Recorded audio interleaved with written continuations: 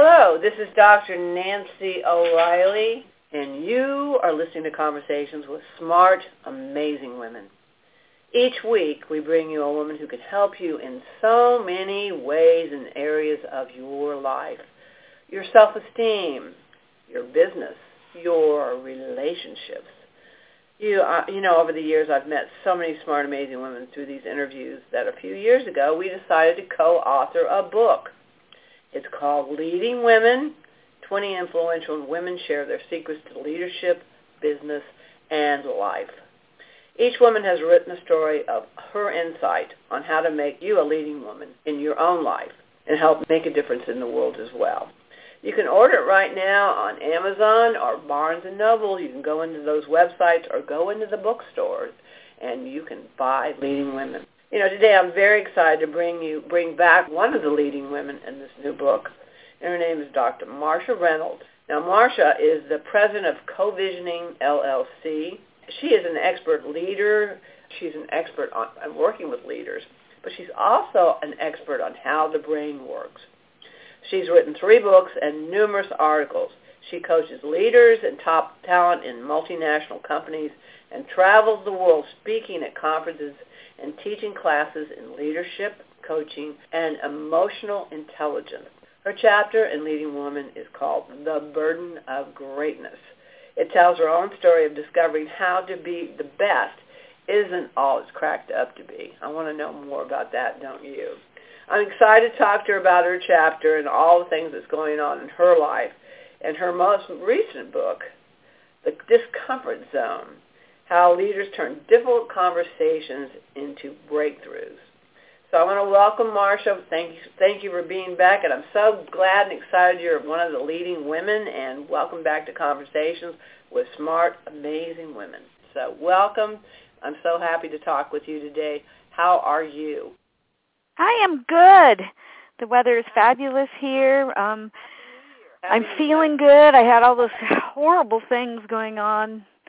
I picked up everything I came in contact with, I think, in December. So there's been lots of stuff. Awful things. Yeah. Awful. So this first of the year is good. And well, you? Happy New Year. Happy New Thank Year. you. Yeah, a couple of days ago, I wouldn't be talking to you because I could barely, I had laryngitis. So, yes, I Oh, my God, I had it twice. Yeah, well, I've been around little ones that they call them little germ carriers. You know. Oh, yeah. They're always, sneezing and sniffling and drooling, and next thing you know, you're doing the same thing. So, so we're both on the mend and take lots of vitamin C, and like I said, you're in Arizona. I am. And I'm in California. Lucky us. The best weather. Now, are you in Scottsdale? I'm in Phoenix. You're in Phoenix. Okay. Well, I'm going to be in Scottsdale. And the president is just down the street. Hopefully we can get together in February because I'm going to be at Scottsdale for the horse show. Oh, good. I'll be there the first half of February. So, yeah, I hope that works. All right. That'd be wonderful. Well, anyway, let's talk about you and what you're doing. And again, you're one of the leading women in the book that basically we're doing book signings. We need to get one in Arizona. That's a great place. Absolutely. I think we're all the leading women co-authors are looking for great weather, and especially those that are on the East Coast or in the Midwest. I'm going to Detroit next week to do a book signing with Lisa Menini, but Detroit, Michigan in January is going to be a little chilly. I'm taking Kristen Anders with me. But then at the end of the month, we're going to do one in New York. But it's going to be such a great turnout that, I don't care about the cold weather. We'll figure it out. But anyway, so think about one in Arizona that we can do for the leading women. But let's talk about you. Your chapter in the book was The Burden of Greatness. But, I really like to start these conversations with personal stories because I think we women like to do a lot of comparing. And I think oftentimes when they look at a woman like yourself, who's smart, who's good-looking, has a great personality, is accomplished, they think it was easy for you. They think, boy, things just lined up for, like I said, the stars just lined up and everything was perfect for you. Well, we all know that none of us get to be who we are or where we are unless we go through the school of hard knocks. And all the leading women had their school of hard knocks. So if you don't mind, let's start with your personal story and how you got to be Marsha Reynolds today because of those things. Well, it is an interesting thing, whether it's looks or it's smarts. People think if you have it, it's easier for you, when actually it creates so many more expectations on you, and especially young. So I think I had okay looks, but I was always really smart in school, and so there was that huge expectation that I would always accomplish great things. It was never good enough just to get the A. I had to get the A+. And part of that, I understand when parents do that they're wanting the best for their children. And there comes a point where it can backfire, where it just feels like too much. It was an interesting thing. What happened to me was, as a young adult, and I rebelled against it and had a not so great results, ran with the wrong crowds and ended up doing a little time even. But then I said, you know what? I can do better. I can really accomplish something. So, it restarted my energy, and I was able to get back out there and go back to school. But even that put extra pressure on me, because it was like then I was proving to myself, not just to my parents, that I could be great. And great is such an abstract concept. It's like it doesn't mean anything. So once I do something, well, then there must be something else I need to do, because I finished this. There must be something else that I can be great at. I must have something more. And, so much of that has driven my life. And again, it's been good. I have 2 masters. I have a doctorate. I have many years of experience. I have a company. But it seems like it's so hard for me to give credit to myself. I'm still always saying, yeah, but it wasn't good enough, and, and what's next, and driving myself crazy. So in doing the research and writing about this, it helped me to understand myself better, so I could at least maybe breathe out, and take a moment to recognize what I have and what I've done, and then to share how to do that with other women has just been so powerful. So I think there's many of us that have gone through that, especially, in the last 40 years that we're raising girls with the whole, you can be great, you can do it, that it's becoming more and more a phenomenon, of this constantly looking for something more among women. Yeah, no, I guess that definitely is the double-edged sword, because, I think a lot of the leading women, especially in the book, we all have that same nemesis, which is basically, I also came from a family where I guess the word perfectionism was kind of, it wasn't really spoken about. I think it was more or less understood that there were great expectations as far as, education and achievement and so forth. And again, that really pushed me, and I also did the rebelling part too. And again, it is difficult for me, and I think a lot of women, to really understand when they do achieve that they need to celebrate that, and they do also to talk about that and say, be proud of their accomplishment. I mean, you get around a group of men, and you know exactly what their handicap is, what their income is, what their educational level is, who they are. But women don't share that. You could be standing next to a Supreme Court judge, and somebody goes, "Did you know that was a Supreme Court judge?" Or da-da-da, and you go, "No, I had no idea." Not good at really sharing these stories about who we are and celebrating the things that we've accomplished. I think that is a lot of pressure for women. I mean, I love to see it. I love to hear women, they toot their horn and they're feisty about it and go, yeah, and I can do this and I've done that, and and it really does allow women to say, wow, it's okay to really celebrate who I am and be authentic about it. So yeah, I agree with that. Getting women to talk about take this, sure, you want to wear the Superwoman shirt, but yet you still need to be able to take it off and say, gee, that's fun wearing it, but now I can just hang out and wear my old T-shirt with the holes in it and just hang for a while and just relish the moments that I have accomplished the things. Yeah, I've got a degree for every child I had, and then when I had my I finished my doctorate, I wanted to have another child just to prove that. So thank God my husband refused to have a vasectomy at that time. But I totally agree with all of that, and I think that's so important. I think that's why your chapter also really lends itself to that whole piece, which is women need to take the pressure off themselves. It's okay to achieve. It's okay to be competitive, and it's constructive to do all those things, but at the same time, to allow yourself breathing room. I love that word, breathing out, breathing room. I love that.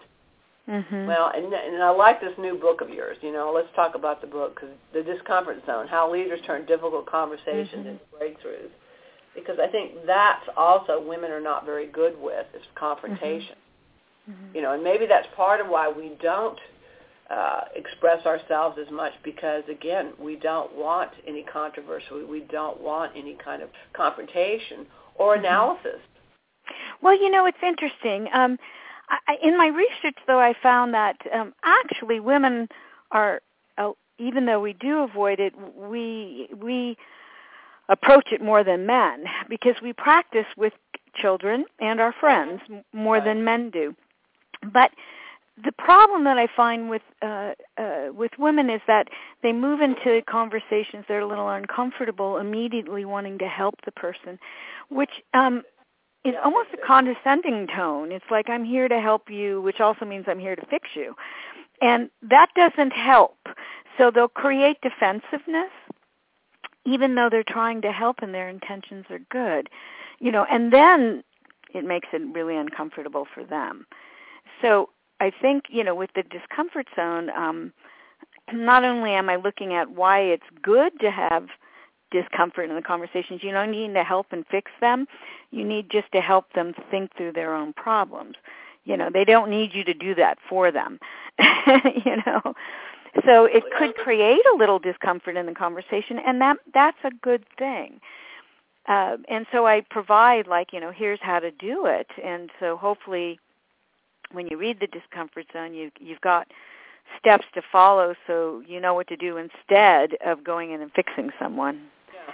The discomfort scale, I went ahead and did it. And one of my past trainings, I was a director of an employee assistance program, and we dealt with companies, large companies, and basically went in and did training for managers. One of the things we taught them was constructive confrontation. And I think it was probably one of the best tools that I ever learned and taught myself was how to constructive confrontation is different than something negative. And I think when women especially begin to understand that constructive confrontation can be extremely powerful and extremely helpful. And as you said, it's not about fixing.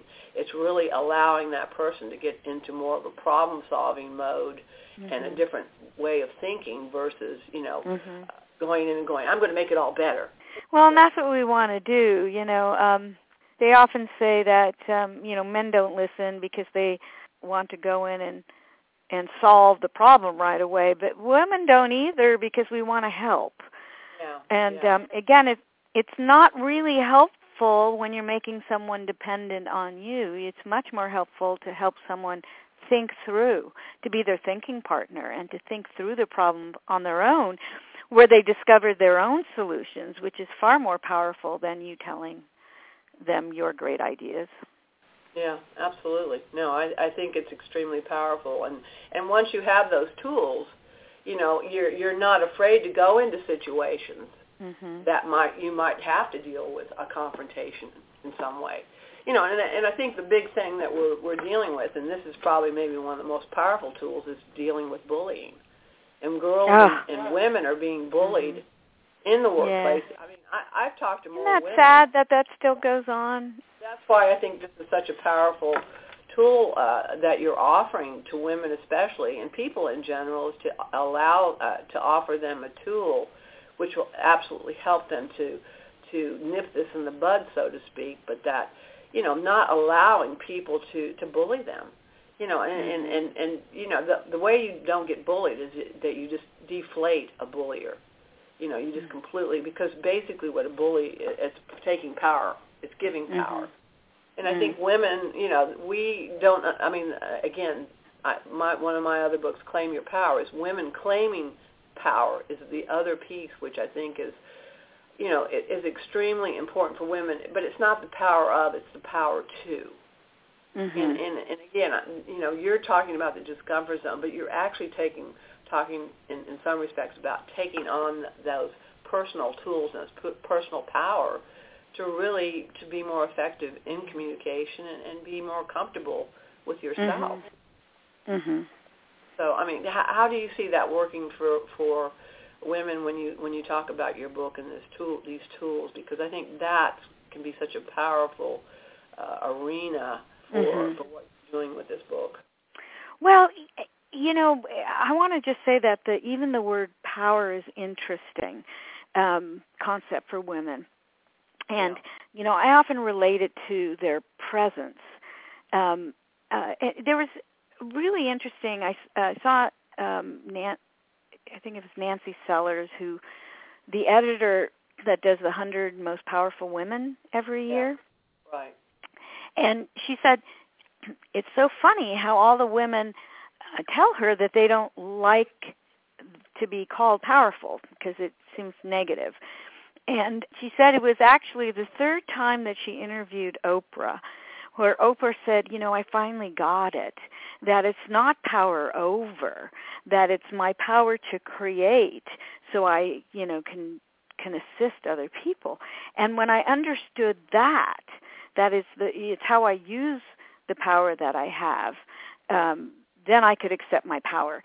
And I think women have to understand that. So again, how are you defining it? So let's say, like in the discomfort zone, we're talking about conversation. So it's not really powerful to go in and give people, your best information and to help them, even though you might think that it would help you, be seen as more significant or powerful. Where when you're really helping others to see more, be more, to, grasp more possibilities, they will totally respect you and see your power. So I think it's just exploring, what really is my power and how do I use it in various situations is a very important, exploration for women to have. Well, it's no, we had to toy with this title. And we've toyed with the word power. Gloria Felt is the authority when it comes to the term power. But, right.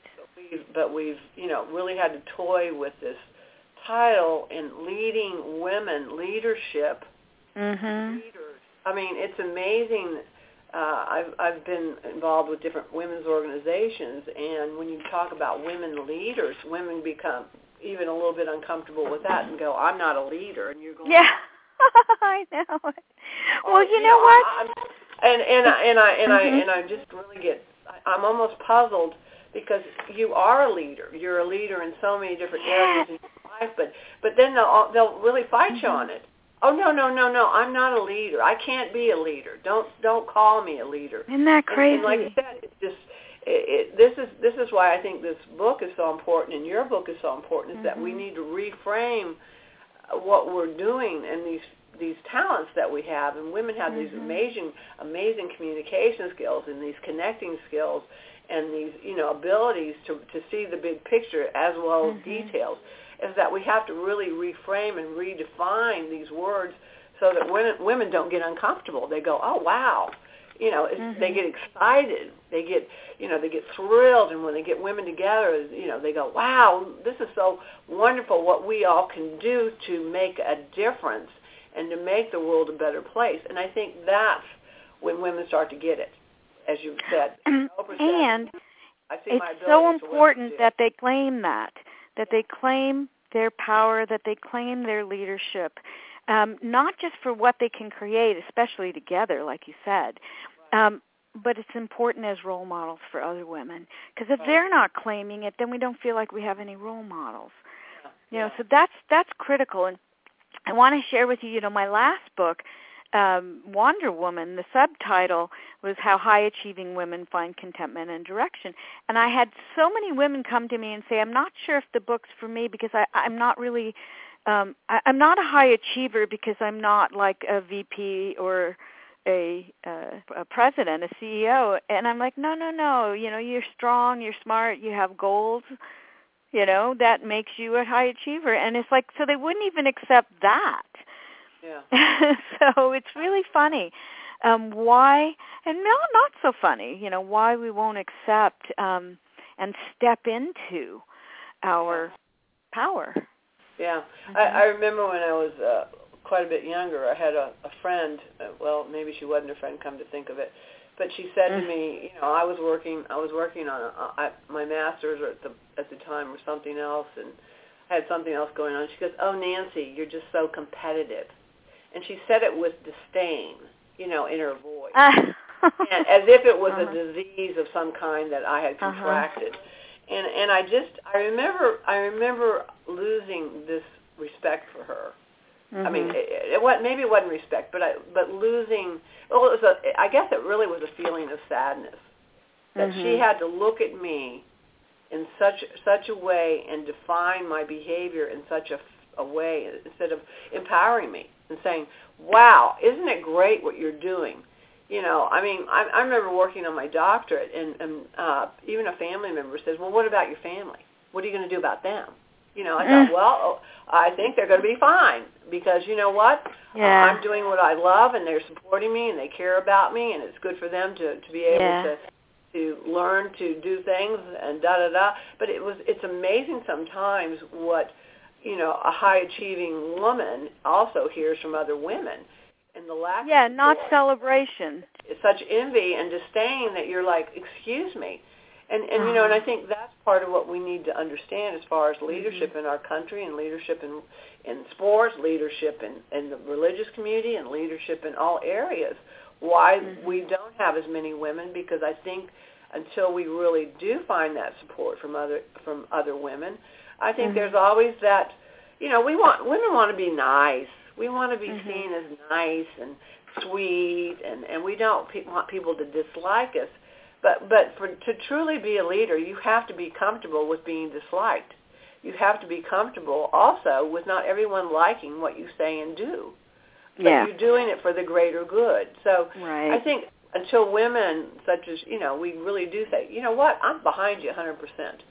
Your mission, what you're trying to accomplish, I'm there to support you. We will continue to have women that will they'll backstep. I mean, they'll take one step forward and two steps back. So I think that's where we have to encourage young girls to understand competition is healthy. That being a leader, there are responsibilities that take place, that not everybody's going to like you as some of the decisions that are made and things that occur, but you have to consider the overall good and also connect people and bring people together and communicate. But, we really do have to redefine and create a comfort zone for ourselves that allows us to go forward. And it's okay to be achieving. It's okay to have the power to. It's okay to say, you know what, I'm a leader in my field, and I'm very, or I'm an expert. I'm an expert in what I do. I'm one of the best people that does this. I'm, how are you going to sell anything unless you prove you say to people, I'm good at what I do. I mean, you don't go into a company and say, hey, why don't you hire me to come in and do a training because I'm not very good. No, you right. Yeah, you want to hire right, me. and expert doesn't mean that you're the number one leading person in the world. It just means you have expertise.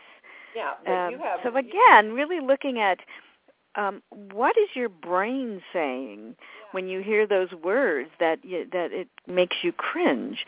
To really stop and step back and say, what's the judgment I have around this, and why can't I accept it for myself? Well, I mean, we do have to understand that until we really support each other. The double standard still exists. We know that. We look at a lot of things in our world, and, of course, things have changed tremendously. But I'm still very strongly. I still strongly have the belief that until we as women really support each other and support ourselves, you know, and when we can go into an arena and say, "Hi, I'm Dr. Marsha Reynolds, or I'm Dr. Nancy O'Reilly, and this is what I do, and I'm good at it, and I'd love to share some of my ideas with you, and I'd like to know what your ideas are, and let's join forces here," and everybody goes, "Yay!" And you go, "Wow, this is amazing." Yeah. And that's why I'm so excited about us all coming together, because I think when like-minded women do come together, just happen almost immediately. Mhm. It's so true, and I so honor you for creating the book and the space, to bring the women together, because it is a model for what we need to do to celebrate each other, to support each other, telling our stories. Right. It's so important, and it is amazing, what one voice may have a difficult time doing, but a combined voice can have a huge impact. Oh, yeah. So, thank you. Well, and a collaboration of women really. It's interesting in the past, even before the book really became. The book was, just kind of a process because of all the conversations I've had with women such as yourself, which is, gosh, all this stuff, all this expertise and all this knowledge and all these things. I thought, why aren't we putting it all together? But I would, when I would say to someone, I'm here to support you. I'm here to you're doing, and I want the world, whatever I can do to help support what you're doing and enhance what you're doing. And I hear women going, well, why, really? You really want to do that? I go, yeah, I really do. I really want to do that. So, I get excited when I hear that, because I don't want anybody to be surprised anymore. I want them to just say, thank you, that's great. I'll do the same for you. And that's really all this is about, is that, women helping women to help other women. Yeah. So if we can get that whole ball rolling and keep rolling it and expanding this community, it's just amazing, the endless possibilities of women.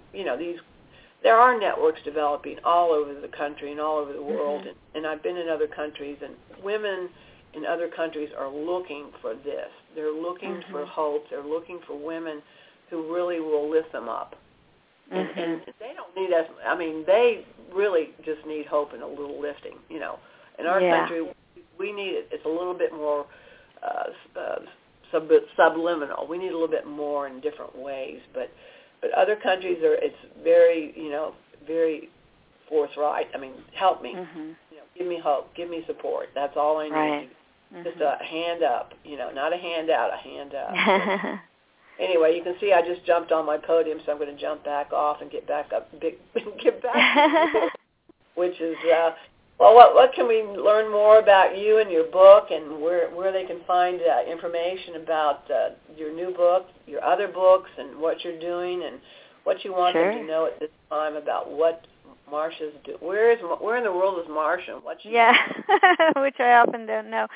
When I apply for visas for Russia, where I go every year, they always want me to list out what countries I've been in the last 10 years, which is just so horrible to have to do that, because I've been to 34 countries I've taught in the last 10 years. So I am all over the place. Yeah.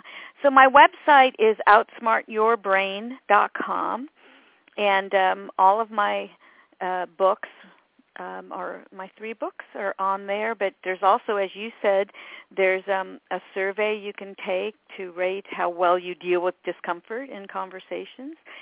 And I have a lot of free resources, different assessments and articles and things in a blog on the website. I really want to see leading women go global. I want us to go to a lot of countries. That would be fabulous. I think that's the goal, and maybe you can help that happen as well, as far as your I'd travel. love to. And, there's nothing better than, to this day, I get emails from women all over the world who found Wonder Woman that book, and just thank me for it. Said, oh, I thought I was all by myself. I didn't realize, how many women go through this. Thank you. And they're all out there. So we say, it's different here, but, there's this emerging awareness and sense of what I can accomplish in women all over the world. So I would love to see leading women out there as well. Yeah. I just came back from Africa, and the same thing. Mm-hmm. Just these women just, they're saying exactly that. Thank you, because I was giving out information about the book too. So we're the messengers. That's all we are, just the messengers, and hopefully that's just about hope and uplifting women and giving them all the possibilities, and hopefully helping them to find the power too in their own lives. So, and you're doing that, and I congratulate you on your new book and your other books and what you're doing in the world to make a difference for everyone. And thank you. Just keep up the good work, but get yourself a lot of good vitamin C. Take care of yourself. Yeah. And let's keep in touch, and maybe we can connect in February. But I'd love to meet you personally and keep this conversation going on things we can continue to do together. So me too. You have a wonderful day in that wonderful Arizona weather. Thank you. You too. In that California weather.